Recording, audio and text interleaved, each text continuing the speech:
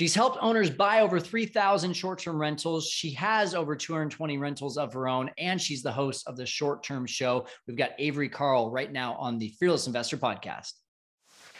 I believe true wealth cannot be measured by your income. It is instead measured by your availability of choices, especially the choice to live life on your terms. I also believe there are many ways to create wealth, but one thing is for certain. You have to have a laser focus on one path. My path, Airbnb, but I also believe in education and expanding your mind. Education helps you take off the blinders of life and see opportunities you never saw before. Join me on this journey of learning how to create wealth in Airbnb, real estate, and so many more investment strategies. Together, we can conquer the world of investing. My name is Kyle Stanley, and this is the Fearless Investor Podcast. Hey everyone, it's me again, Kyle Stanley, and welcome into the Fearless Investor Podcast. Really excited about the growth of this podcast and YouTube channel. We're seeing it grow on a daily basis.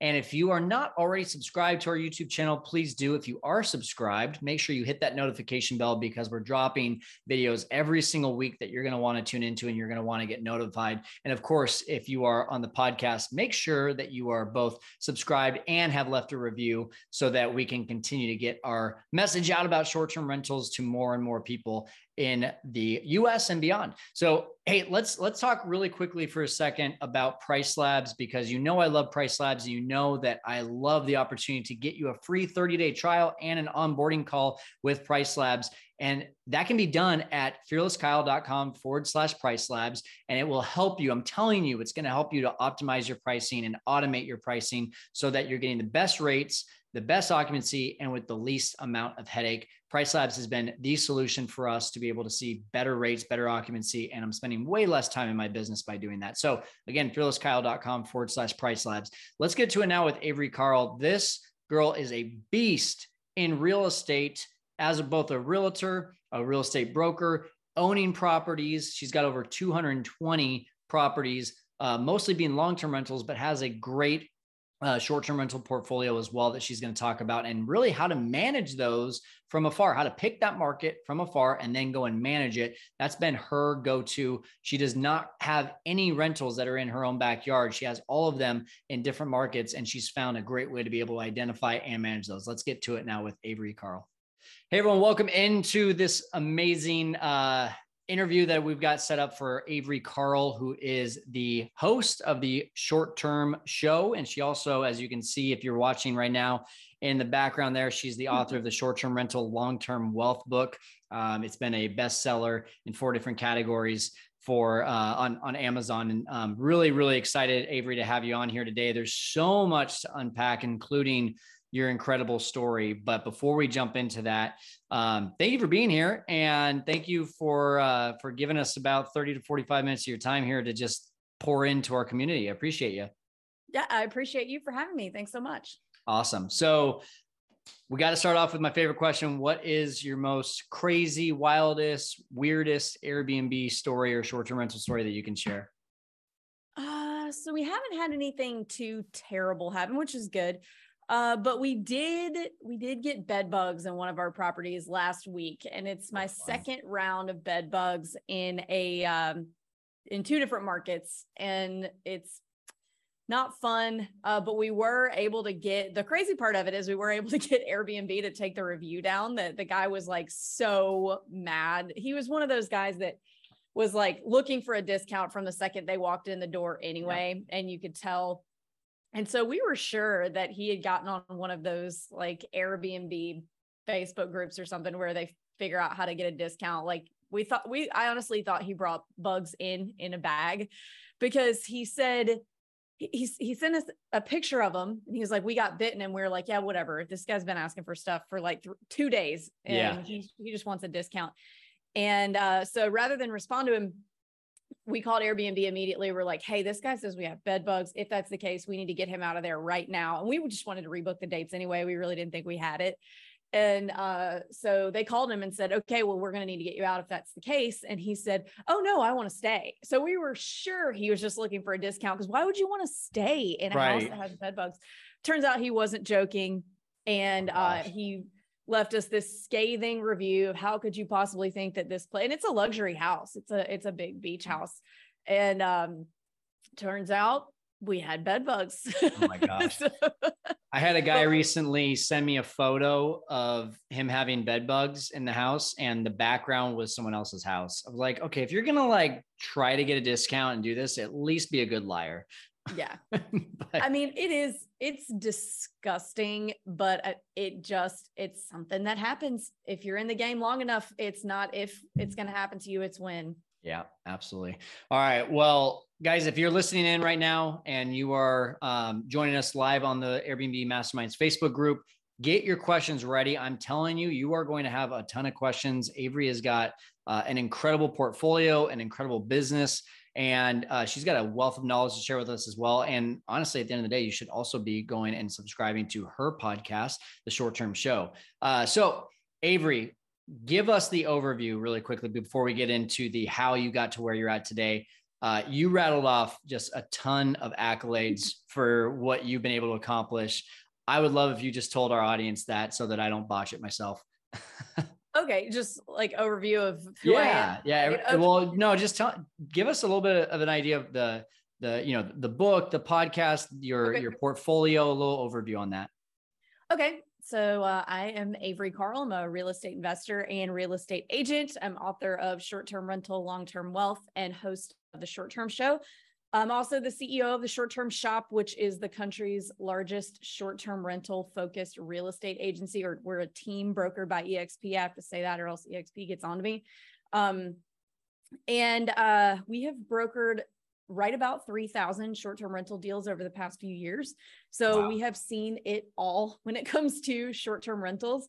And then I personally, my own portfolio, I am closing on my 220th door on Friday, and we were able to get from 0 to 220 doors over the course of about 5.5 years because 5 of our first 6 investments were short-term rentals. So that's kind of like my whole thing, and the things that I try to teach others and make them realize is possible is that since short-term rentals cash flow so much heavier than traditional long-terms, you really can achieve your investment goals faster than starting with other asset classes. So I'm definitely not somebody who's going to say short-term rentals are the right and only way, and that's all you ever need to buy, but they are a really valuable part of any real estate investing portfolio because they kind of act as little cash flow turbochargers so that you can scale that portfolio more quickly. Okay. So first of all, how like 220 doors in 5.5 years, right? I brag about doing 65 in 3 years, and only 8 of them are ones that I own. The rest are other people's properties, but 220 doors in 5.5 years. What do you attribute to that success, or what would you say? You said that the starting point, that I want to understand that a little better. You said your first few were short-term rentals, and that kind of propelled you into getting more. Walk me through how that helps so much. Sure. So I will say we are still buying short-term rentals. Like we bought our most recent short-term, like the end of last year. So we're not out of buying that by any means, but I'm just a big believer in having a diverse portfolio. When we first started, the reason we got into short-term, so we moved from New York City to Nashville. We don't live in Nashville anymore. We live at the beach. But when we moved from New York to Nashville, our real estate agent was really trying to get us to buy in this super hip, fast appreciating part of Nashville called East Nashville. It's like hipster town. And we were like, man, no, we're moving from Brooklyn to Tennessee. We want no neighbors. We want to buy out in the country. So that's what we're going to do. And so we did that. And then we started thinking, well, we've got a little bit of money left. Maybe we should buy one of those houses and just rent it out. And in 20 years, when our future kids go to college, we can just sell it and it will have appreciated so much that we can just pay for our kids' college without having to come out of pocket. And we're going to be these great geniuses that nobody's ever thought of this before. And we're so smart. We didn't even know it was called real estate investing. So we did that. Like we had no idea what we were doing, but we did buy a house in Nashville that was a long-term rental. Okay. And the mortgage on that was $647 a month.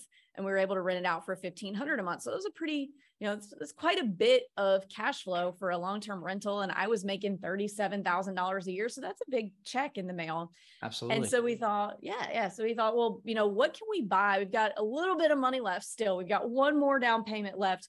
What can we buy that's going to make us the most amount of money the fastest so that we can buy more of these?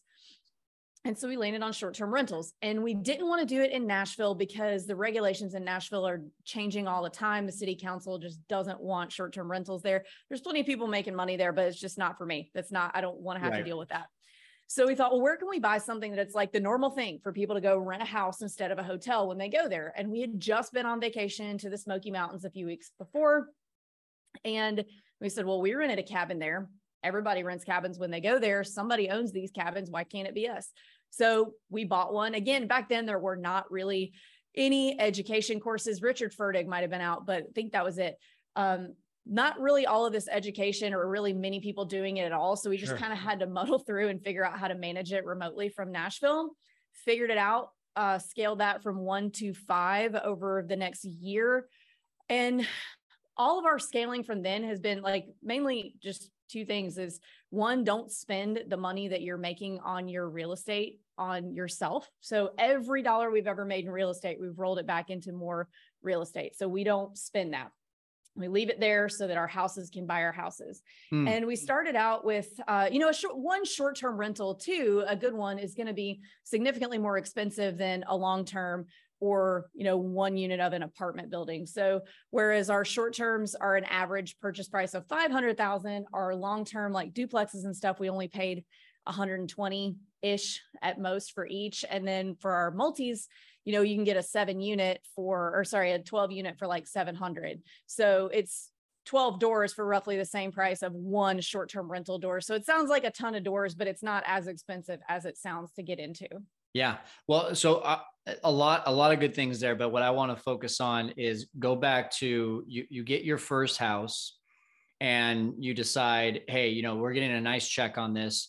You think that you're one of the only ones out there doing real estate investing. I love how you put that. But that sounded like it meant a lot to you at that point in your life. $37,000 a year. First of all, what were you doing for work? And what did that mean for your family to see that mailbox money? So I was a marketing manager in the music business in Nashville, and the music business pays basically nothing because it's sexy and there's always an intern willing to do it for free, whatever your job is. And they, the upper management knows that. So it does not pay to be in the music business. And for us, it was kind of like hope, I guess, and that we could do what we wanted to do. Because I remember back then thinking like, I was in my mid-20s thinking like, I don't really want to sit in this desk the rest of my life. I don't really like my boss. I think she's kind of an idiot. She did get fired shortly after I left. And I'm like, I'm sitting in this stupid desk. I'm done with all my work by like 11 o'clock in the morning because I'm super productive in the mornings. And the rest of the time I'm just sitting there waiting to be told what to do, hoping one day this woman is going to bestow an extra $10,000 raise on me. And it started to get depressing. I was like, man, I'm just doing this. I guess I'm still doing this every day. And I knew we wanted to have kids one day, and I was trying to think, how am I going to manage that? Because it's going to cost more than my paycheck to do daycare. And I just couldn't figure out a way that my life was going to work doing that same thing every day for the rest of my life. And so when we got that first check, that was really the first you can do what you want. You just have to figure out how to get more of these so that you can build your own lifestyle around that. And that's what we've been able to do. That is amazing. So first of all, you when you got that first one, you saw the mailbox money. What made you want to go over to short-term rentals after that? So we wanted, again, I think we had maybe like $20,000 left. So we thought about apartment buildings and things like that back then, but we didn't have enough money. So we said, well, we can only buy a single family. So how can we make that single family make as much money as possible so that we can go buy more real estate faster? Because even if we had bought another long-term that was making $1,000 a month, which is not normal, that we probably would not have been able to replicate that. $2,000 a month is a long time to save for another down payment. That would have taken a long time. So the short terms, it was a way for us to do it faster, to buy more faster because we're making more money faster. Yeah, acceleration, right? Like that's the thing that I talk about all the time. And by the way, I love your story. We have some similarities. I started in the sports broadcasting world where you make zero money as well, and everyone's lined up wanting to do your job too. So, when you first got your hands on this and decided, hey, not only have I kind of figured out this mailbox money with real estate, but then over to short-term rentals, did you feel like you kind of had like a golden key to something that people just had no clue on? Yeah, I did at the time. I really felt like, and still do, like we kind of had lightning in a bottle. And a lot of people thought we were crazy. Especially when we bought, I think when we closed on our third or fourth property, my husband's parents insisted we were going to go bankrupt. And people don't really get it. They don't understand unless they're in it. And we really felt like we were onto something. And back then, not very many people were doing it. So other people were like, you guys are, I don't know about all this. So yeah, we definitely did. That's awesome. So I want to make a little transition here. You said you guys have brokered over 3,000 short-term rental deals. What made you get into the game as a realtor and eventually as a broker? So it was kind of still along the same lines of hating my corporate job. I got my real estate license, full disclosure, to start out because my husband is a terrible client and I felt bad for all of our agents. I was like, okay, I'm just going to do this. I can handle you. Yeah. And I was like, I'm not subjecting any more poor agents to you. So I got my license to do our own deals. And then we started having friends who were like, you're making how much on that cabin? How do I do that? You can teach me how. So then it started like helping friends. And then I realized, oh, I can sell 5 houses a year and make way more than what I'm making now. And I just realized that there weren't really any agents in the space that were not even just specializing in it, but could answer our questions like, how much do you think this property should make? Or how do I find a cleaner? So I just became that agent. And our first office was in the Smoky Mountains. And now we have them in 15 markets.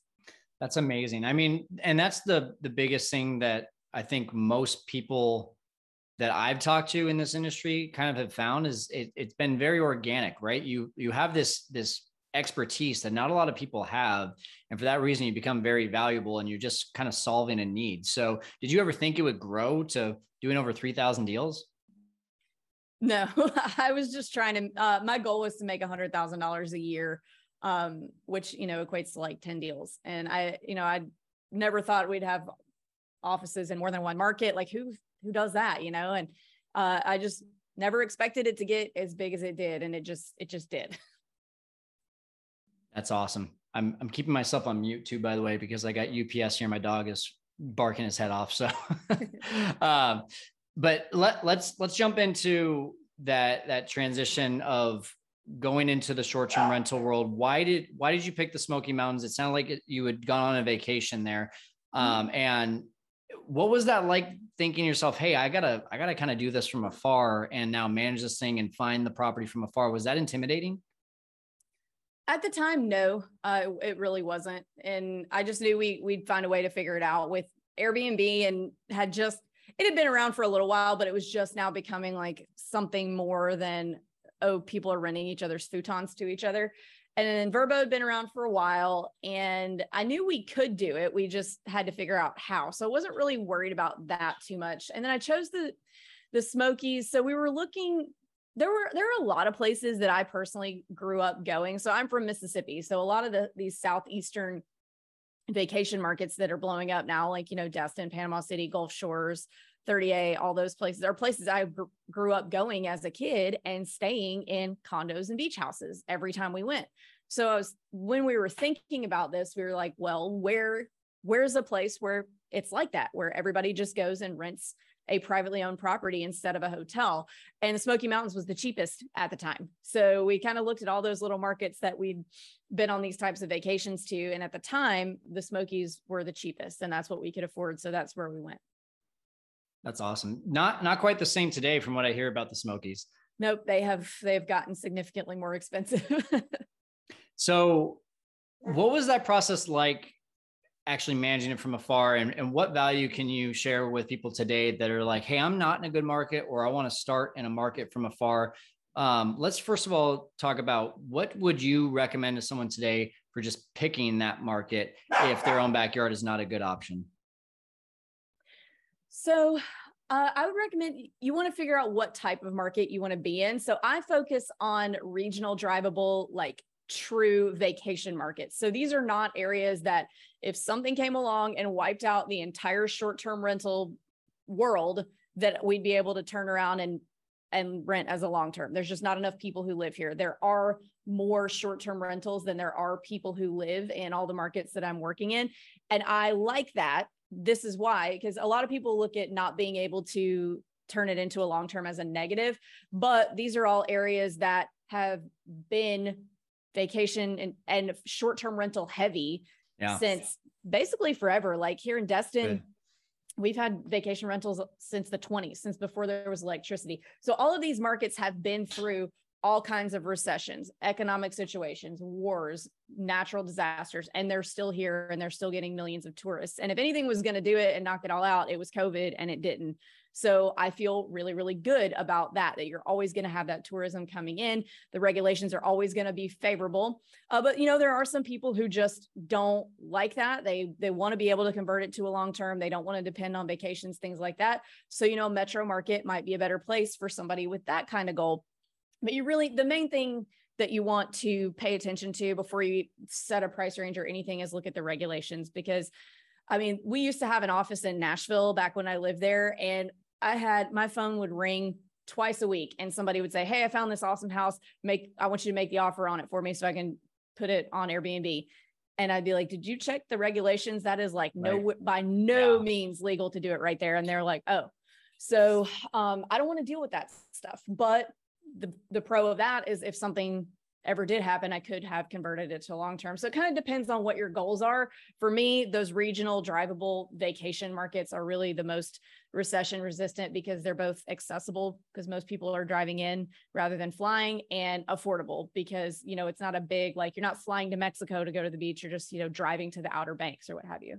I really like that. I've never heard it put that way because, we kind of tend to say, hey, all the vacation areas, high vacation areas were hit really hard with COVID, but there is a difference in the ones that were drivable versus, you got to fly in. That to me kind of puts a different spin on it to make me even think about, a lot of, and I'm in California. So a lot of these small beach towns already have high regulations anyway, but it does make you think twice about the fact that there is a difference in, going to Hawaii versus going to Destin, right? Where you're going to be able to get out of town and still do your thing. Do you find that things have been stronger in your short-term rentals since COVID due to the fact that you've picked in those kinds of markets? Yeah. So especially immediately after COVID. So when those first shutdowns happened, we were watching the TV like, well, thank God we have all these long-term rentals because the short terms are about to go right down the toilet. And so, we sat around and watched Tiger King for 2 weeks and then everything opened back up and it was the opposite. So our short terms boomed because everybody was tired of being cooped up, wanted to get out of the house, wanted to drive somewhere and not fly because they didn't want to get on a flight. And so all of our short terms blew up, whereas it was actually our long terms that we had to worry about with the eviction moratorium. So it was the opposite thing that we thought we were going to have to worry about. But again, that's the value of having a diverse portfolio. No matter which way that could have gone, we were covered. So yeah, that's awesome. So Norman just asked a really good question here. Any way to research which areas have more short-term than long-term, other than just having some sort of personal knowledge or experience of the area? Well, typically areas that don't have a lot of industry outside of tourism are going to be those types of places. So, here, Gulf Shores, the Smokies, Blue Ridge, Outer Banks, or a lot of the markets that we're in, Texas Hill Country. There are others out west that a lot of people are doing. Just think of any place that you might have gone growing up that was, within 2 to 8 hours of your house where y'all stayed in a house or a condo or a beach house rather than a hotel. Those are typically places that are going to be pretty vacation heavy. And I'm not saying that metro markets don't have vacationers. I'm just saying they have other industry outside of it, which means there are jobs outside of it, which means you're going to have neighbors that don't want you doing it because their income doesn't depend on it. Like down here even the people that don't own short-term rentals, whatever business they have is dependent on the vacationers that are coming and staying in short-term rentals. So like, yeah, is it annoying sometimes? Yeah, but everybody kind of gets like, we all, welcome everyone, come here and spend your money. Whereas, in Nashville or somewhere like that, I always pick on Nashville because I used to live there, but, the people living next door to you probably work for Bridgestone and they don't care about people coming in for vacation. Cool. Okay. So you find this place, or this market, and now you get your first home. What would be the steps that you would recommend to people to take right away so that you can manage this thing from afar? I think that's the toughest thing that people have a tough time wrapping their mind around, which is just, well, if it needs to be clean and it needs to be furnished and it needs to be, quality checked, I have to be there, right? And the answer to that is not always yes. So what would you recommend, or how did you manage yours from afar? So it really is just a mindset shift of like, okay, if a toilet breaks in one of my places in Tennessee, I'm doing the exact same thing that I'm doing if one breaks in the office behind me. Is I'm calling somebody because I don't know how to fix a toilet. I don't need to oversee fixing a toilet because I don't know what to do anyway. So I'm calling someone regardless to come do it for me. And so it's getting over that mindset, that limiting belief. And then also really all you need is a good cleaner and a good handy person. And your cleaner is going to kind of be your eyes and ears and like your mini property manager. They're going to let you know if like your sheets are looking kind of dingy and it's time to upgrade them or change them out, or something looks like it's getting kind of worn out, might need to be replaced, or something breaks. Because if you have bad reviews because of cleaning and you're not getting booked because of that, well, that means they're not working either. So it's in everyone's best interest for everyone to work together and make sure the house is the way that it needs to be. So it's really just kind of learning to delegate, but cleaner, handy person, you can build out everyone else from there, like your more specialized trades, like HVAC technicians and things like that. And then you just need your property management softwares. Have you found that your cleaner is up to speed with all of those little nooks and crannies that you want them to look at? For example, if you've got the little things about the house that just need a little bit of tightening up, the doorknob is loose, the paint is chipped a little bit, and you come in and you say, hey, this is the stuff that should have been found, or is your cleaner actually doing a good job of identifying those things right off the get-go? They'll usually come in. I recommend anytime you close on a property, getting it deep cleaned by the cleaner that you use or by whoever you're going to choose to use. I'm lucky, or I'm strategic in all the markets that I invest in for short term. Typically, they're going to come furnished, so I'm not going to have to oversee like the entire furnishing and put together of a house. That's great. But I always have the cleaner come in and do a deep clean. And I think where some hosts make mistakes with their cleaners is not knowing the difference between what happens during a deep clean and what happens every clean. And understanding what those things are. Like our cleaner is not getting up in the eaves every single clean with a broom. That's a deep clean thing. So it's setting those expectations up front of what happens every time and then what is part of that deep clean. And ours is really good. We've had our same cleaner in the Smokies for like 4 years now. And it can take, it can take 1, 2, 3 cleaners for you to really find somebody who you click with and who your communication style matches with and things like that. But I would say, just somebody who's okay with, if you do come in town, you saying, hey, this, and this needs to be better. And it's not like an argument or tension. It's just like, oh yeah, I'll get that done. But we schedule a deep clean twice a year. Typically it'll be like around like right after Christmas or right after New Year's when it's not booked. She'll do a good one that takes like 2 or 3 days. So it's really just making sure that you have those deep cleans scheduled throughout the year and you're not just rolling on turn cleans, because eventually things do, the nooks and crannies do build up in that case. Yeah. That makes a lot of sense. And Rachel's got a really good follow-up question for this. So for those short-term rentals that you're managing from outside of your market, how do you handle requests or issues that happen around the clock? She says it seems like you would need someone local to be available to assist visitors, especially if you have multiple STRs. Yeah. So let's think about that.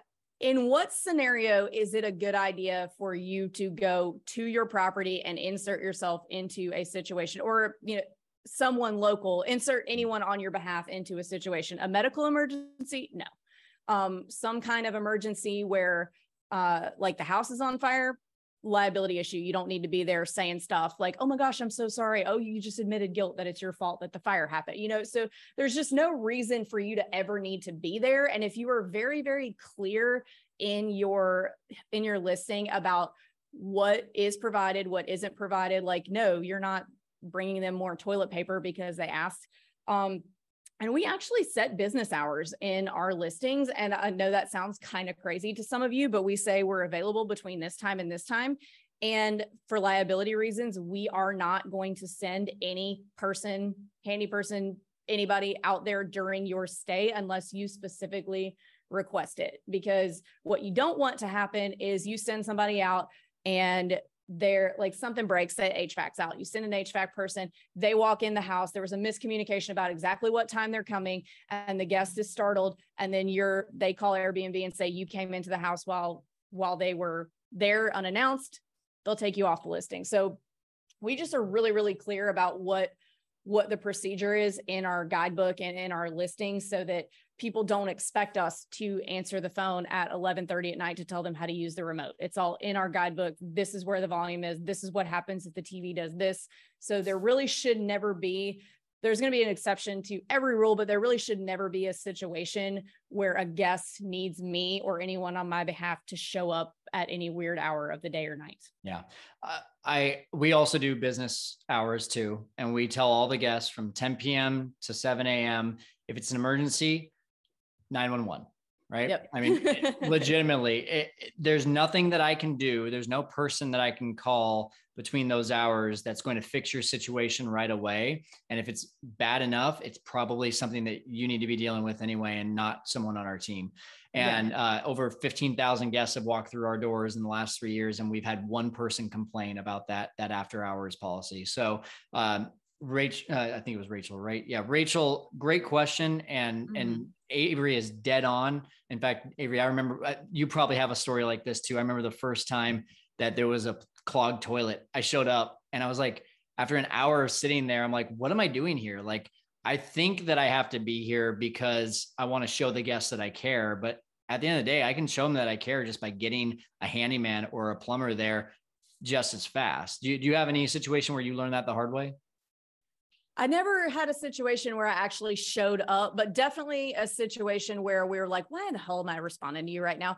There was a girl who had, she'd gone down to the moonshine tasting place and partied a little bit and went to a few bars. And she was so trashed when she got home that she couldn't do the remote keypad. Like she couldn't figure it out. She kept hitting the wrong numbers and stuff until it ran out of batteries. And so she called us, and we have a like a lockbox with an actual hard copy key in it around the property, just in case something like that happens. And she was just so hammered. She wasn't listening to us, and she couldn't figure anything out. And she couldn't figure out what we meant by it's under the porch on the post. And we're like, why is this my problem right now? But yeah, it was that one that we're like, okay, business hours. If you're too drunk to get in the house, then you deal with it yourself. Yeah, absolutely. What would you say has been you've mentioned a mindset shift, right? Of just saying, hey, whether that toilet is right behind me or if it's 500 miles away, either way, I got to call someone. What has been some other mindset shifts that you've had to make in doing this from afar? Well, it's really hard to not you want people to like your house. It's just inherent. You've spent all this money on this, you put all this work, your blood, sweat, and tears. You want people to love it. And when people just don't love it, or they're complaining, or, whatever little thing they may have, that hurts. And it's hard to not take it personally and get offended by it. And that was a big one for me, because I just wanted everybody to have the best time and be so comfortable and love everything about it. And when they didn't, it would ruin my day. And even if it was just a small thing, you just can't. You can't control the situation and how other people feel about things. All you can control is how you react to it. So just the learning to like, it's okay if it's not their favorite place ever for no reason, that's fine. Like you've done, the house is great. Most people love it. And this person is, you know, having a bad day or something. Yeah. Especially your first one, right? You treat it like your baby and you get so offended that, hey, I put my blood, sweat, and tears into it. And now someone didn't have a 5-star experience. It's tough, but that's part of being a business owner as well. Is you got to be able to find that ability to remove some of that emotion and look at the bottom line more than anything. So, and I apologize, I'm going to say this name wrong, but it looks like Arendam says, how do you manage supplies long distance? I assume the cleaners report that and then you order it. Do you have it sent to the home? Do you have it sent to the cleaners? Anything additionally that you have to share about that? We just, it depends. So some of our cleaners over the years have done it one way, some have done it another way. When we first started, we would just Amazon whatever we needed to the cleaner's house. And we still do that with some of ours, but with some of them, they'll charge a little bit extra per clean to just take care of all that stocking stuff for you. And at first we didn't want to go that route, but we found it to be a lot easier where they just stock all the paper products and things like that. We're in charge of new linens. But in terms of just paper products, coffee, things like that, they stock them. And that makes it a lot easier. And it's a little more expensive for you per clean, but it takes a lot off your plate. That's cool. I like it. Couple wrapping up questions here. So are all of your places in the Smokies? No, I have 5 in the Smokies. I have 1 in Destin, Florida, 1 next door in 30A, and then 1 a little bit, like probably another 100 miles east in Cape San Blas, which is on the Forgotten Coast of Florida. Okay. So Smokies, for example, I know has gotten a reputation over the last 6 to 12 months of like, it's saturated and it's way too tough making money. During COVID, it was a great time to make money, but now it's not. First of all, have you experienced that? And if you have, what have you done to kind of combat that in order to improve the performance of the properties? Yeah, so I think a lot of the people that are saying that are people who bought in 2021 who have not experienced normal seasonality yet. Like if you haven't owned in a regular May or a regular September, you're going to be really bummed when a regular May and September come along because those are slow times. So around May this year, everybody who bought between 2020 and 2021 were like, oh my God, it's so slow. What's happening? It's saturated. I'm not making any money. May slow, dude. It's always been slow. You just haven't owned it in a regular market yet. So it's not that anything's going down. And people use the word saturated a lot. Like it's not that there's not really that much new inventory. Some things have been built, but in 2016, there was a really bad fire in Gatlinburg that burnt down like 30% of all the cabins. So it took a good 3 or 4 years to even get those back up to equilibrium. And then there are some things being built, but it's not that there were like, so saturation happens when all of a sudden the market is flooded with short-term rentals. Like that's all that was ever in Pigeon Forge and Gatlinburg. And there were always a lot of them. And so it's not like all of a sudden people started buying all these long-term rentals and things that were primary homes and converting it. Basically everything out there has always been a short-term rental and it's just changing hands. And that market it's been climbing like 1 million people a year in tourism. And that's just to the national park. So I think something like 20 million people came to the area last year. And, you know, at the end of the day, it's still a really small rural town in Eastern Tennessee. So it's not a saturation thing. We actually, so far, 2022 year to date, we've made more money than we did last year. So I think, wow. So I think there's a lot of people who bought at a really crazy time who just haven't been back to normal yet, that we're freaking out some. And I think there's a lot of people that, you know, in 2021, you could buy a porta-john and put it on the side of the road, basically anywhere, and it would rent. So people who didn't necessarily buy smart, so people who bought things like on the wrong side of the lake, or people who bought things that are, you know, like brick ranch homes rather than cabins. Like, yeah, that worked last year, but that's not what has historically worked. So you kind of have to not only pay attention to the numbers, but you also have to pay attention to making sure you're buying something that the tourists have come to expect and that they want to rent. When people go to a mountain market, they want to stay in cabins. When people go to a beach market, they want to be in the cool condos and the cool beach houses. They don't want to be in like a 1999 brick ranch house that looks like it could be in Kansas City. That's just not what people want to experience on vacation. So I think a lot of the people that you're hearing that from are people who bought then and bought something that is not the norm, like because it was cheaper, maybe. That's not something that is what the tourism expectation is. And then now they're kind of coming back to normal. Yeah. Okay. That makes sense. And that's an interesting take on it too, because a lot of people, the word saturation has been thrown around kind of like a rag doll in the short-term rentals in the last 6 months. And I think one of the things that we've really talked about is, understanding the numbers before you even get into it is really important, but also understanding that if you're competing with the 90th percent, well, let's talk about, if you're competing with the middle of the market, then you're going to have a ton of competition. But if you're one of the best top 10% in your market, then your competition is much different and much lower as well. So just trying to be that best property in the area, I think, is going to help you with experiencing top performing properties for a long term. Do you feel like your properties are kind of those top performing ones in the area, or do you think they fall a little bit more into the middle? So my properties are not like necessarily on the top tier in terms of luxury, but you also have to think about when you're buying in these markets that have been short-term rental markets forever and ever, there are so many just piece of crap listings that are just thrown up with blurry photos and you can't see anything. There's a lot of really old school kind of archaic models out there with people who aren't optimizing. So I would say that our listings are in the top several percent in terms of optimization and better marketing and better photos and like giving a shit. Whereas a lot of people just, maybe they've owned it for 25 years and they've always just thrown it up on Vrbo and don't use Airbnb or whatever. So you have to think about when you're in a market that has a lot of short-term rentals, just because there are a lot of them doesn't mean there's going to be a lot of good ones.